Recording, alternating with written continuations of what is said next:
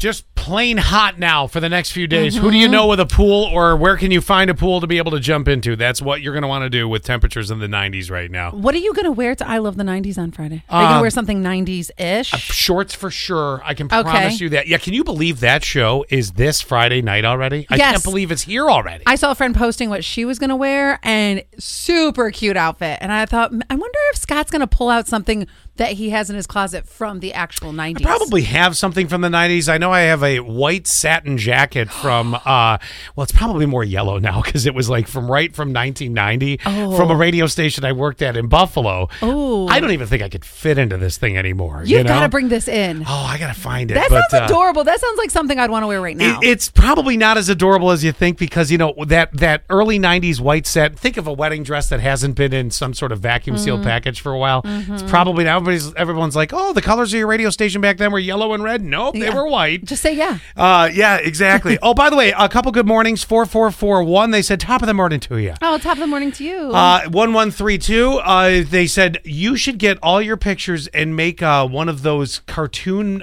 books. Oh, regarding my whitewater rafting trip. Yes. Yeah. Okay. Oh my gosh, that'd be really funny. That'd be pretty good. Wait till you see some of these. I can't wait till I get these pictures back. Well, I can envision what it's going to be. It's going to be you, your mouth wide open. You're like, ah! I drank so much river water, and I smelled like a river rat after that. A river rat. Oh, I did. 4026. Good, everyone. Have a fantastic day, says Lynn. Thank you very much. Oh, don't forget 3490. Good, everyone. Welcome back, Allie. Oh, I did miss that. I'm sorry. You did. Wow, how did I forget that one? Yeah. And they said going to be a hot one. Yes, it is. Something we have to try. Just really quick, I want to throw this at you. And then I have to tell you what happened. We've had a lot of weird wedding stories lately. And I got another one for you. Iowa farmer unveils corn beer. I don't know if it comes out the same way it goes in. Well, they make whiskey out of corn. They also make vodka out of corn. So I think it's totally doable. There's a Northeast farmer, Iowa farmer, and he's got crops, and he's been brewing the beer, and it's a corn beer. I wonder if it's sweeter, because sweet corn right now is really popular. And if so, I'd give it a try. Check this out. It's described as a full-bodied Iowa corn lager. Each can contains about 40% corn. Yeah, it's got to come out the same way it went in. I'm not a big lager. Corn always does. I'm not a big lager fan, but after this vacation, I don't want to drink for a very long time. You taking a break? Oh, I need to. Yeah. I need to wash out my liver in that New River Gorge. Do we need to put it in the dishwasher and scrub it that way? Your liver, that is? Yeah, for sure. Oh, by the way, do you guys want to see any pictures from the vacation? Does anybody care?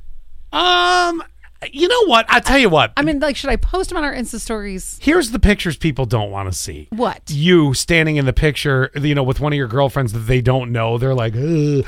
If you have some pictures of something amazingly, incredibly cool looking, yeah, those are the ones we want to see. I do. I will say this, though, pictures just don't do it justice. No, you're right. Like when I went to the Grand Canyon and then I look at pictures of when I was at the Grand Canyon. Wow, that is a letdown. Not the same. No, it is definitely not the same.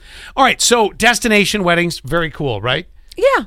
I mean, I wouldn't have one, but yes. No, but for people that maybe don't want to have the biggest, let's invite 150 of our closest friends. Well, now you're down to the people that can afford to go. And then this happens. A rogue wave wipes out a Hawaiian wedding reception. Here you are on the beach. That sucks. Right?